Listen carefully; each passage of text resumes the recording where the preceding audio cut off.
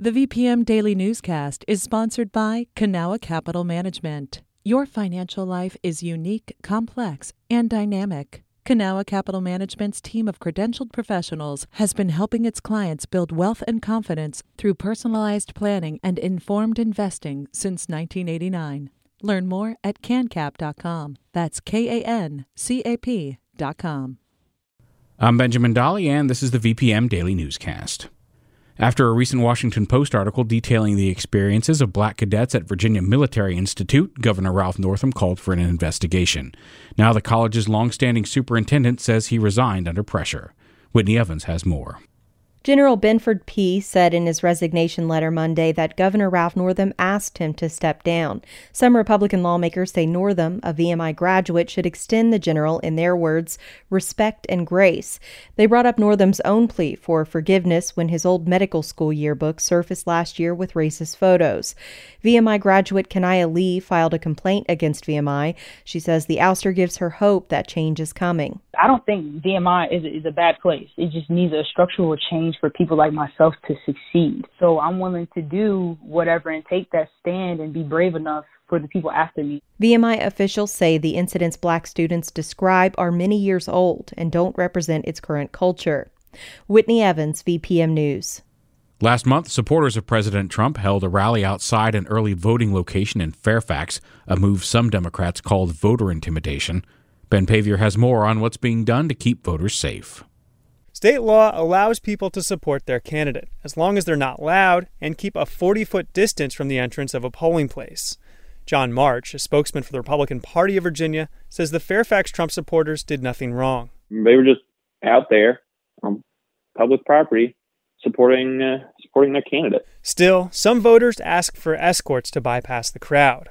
Attorney General Mark Herring says that what the Trump supporters were doing may have been illegal. It prompted him to write an opinion outlining state and federal laws on intimidation.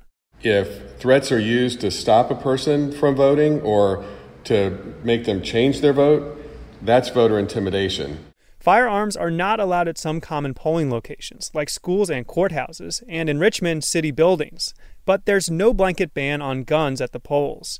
Herring says voters who feel intimidated should speak with a poll worker. Ben Paviour, VPM News. As early voting continues, Chesterfield County has established off-site parking and shuttles for 2 of its 4 locations. Shuttles will transport voters from Virginia State University Randolph Farm to Ettrick-Matoaca Library and from Church of the Epiphany to North Courthouse Road Library. The shuttles will run on a continuous loop starting 15 minutes before the locations open. The hours of both early voting sites are this Monday through Friday from 10 a.m. to 8 p.m. and Saturday from 9 a.m. to 5 p.m. when all early voting ends. For more information, visit vpm.org/elections. With the deadline to return absentee ballots just a week away, the city of Richmond has one of the lowest ballot return rates in the state.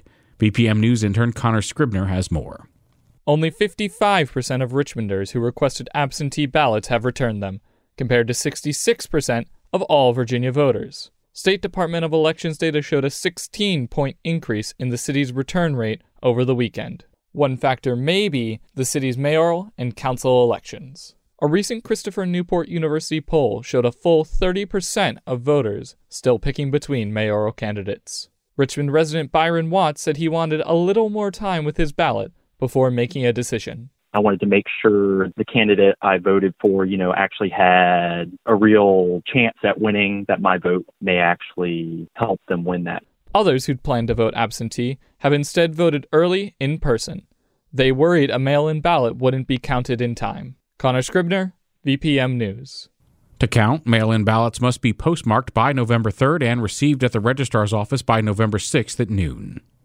Claire Gastanaga, executive director of the ACLU of Virginia since 2012, plans to retire in the coming months. During Gastanaga's tenure, the nonprofit has litigated against LGBTQ discrimination, racial injustice, and privacy infractions. In her retirement letter released yesterday, Gastanaga said that she wants to make way for the next generation of ACLU leadership and plans to continue her political advocacy after retirement.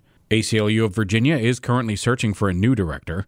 Gastanaga will stay on until one is found or until the close of the next General Assembly session. Health experts recommend children get an hour of daily exercise, but as Ian Stewart reports, Chesterfield students in virtual school are not getting nearly that much.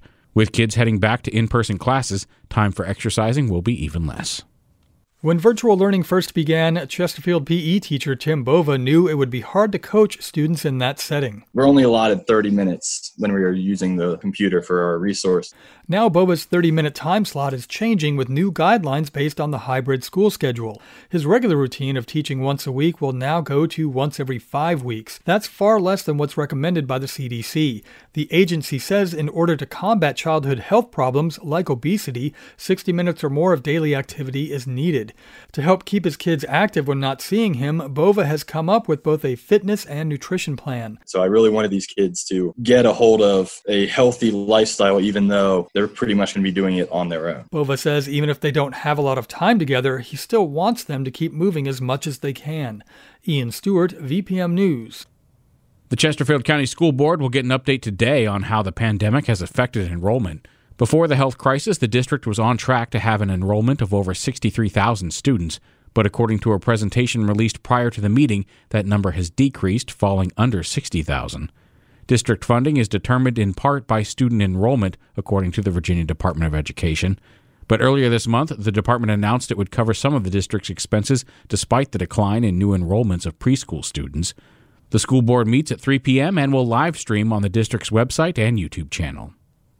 The roster of people running for local office in Richmond features more young, progressive candidates than in years past. Roberta Roldan recently sat down with Rich Marr, a political science professor at Randolph-Macon College, to talk about Richmond's changing politics. Marr began by explaining the recent rise of progressive candidates and voters. Yeah, it seems like there's a new progressive class, really progressive political class growing in Richmond. They are younger. They're part of the kind of influx of young professionals into the city. And this is part of a change in urban living, I think, in general, that young folks, particularly progressives, have embraced urban living, but they want kind of progressive policies to go with it. So more funding for transit. They're concerned with racial equity. And of course, all of that has been framed recently by the social unrest related to George Floyd and all the events that followed that. And many of these candidates come from these relatively new grassroots activist groups. Can you tell me a little bit about these organizations and how they're involved in local politics? Yeah, so Richmond for All is a big one in Richmond. That has a few people behind it. It's tried to work in multiracial coalitions. It tried to embrace young candidates who have a change agenda. And one of the things that signals is a challenge to existing institutions. Older institutions in Richmond, particularly the Crusade for Voters, the NAACP, the Democratic Party. These are older organizations that have become firmly entrenched in the establishment. And I think the newer folks to the city are looking to dislodge some of the powerful politicians who've been in place, among the city's leaders. And policy-wise, how effective have these young progressive activists been in influencing local politics so far?